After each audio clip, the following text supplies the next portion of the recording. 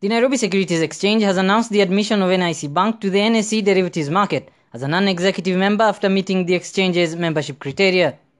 In a statement, the NSE says this will help NIC Bank offer custodial services to both domestic and foreign investors interested in participating in the NSE derivatives market. NIC will also enhance the settlement of derivatives market for custodial clients.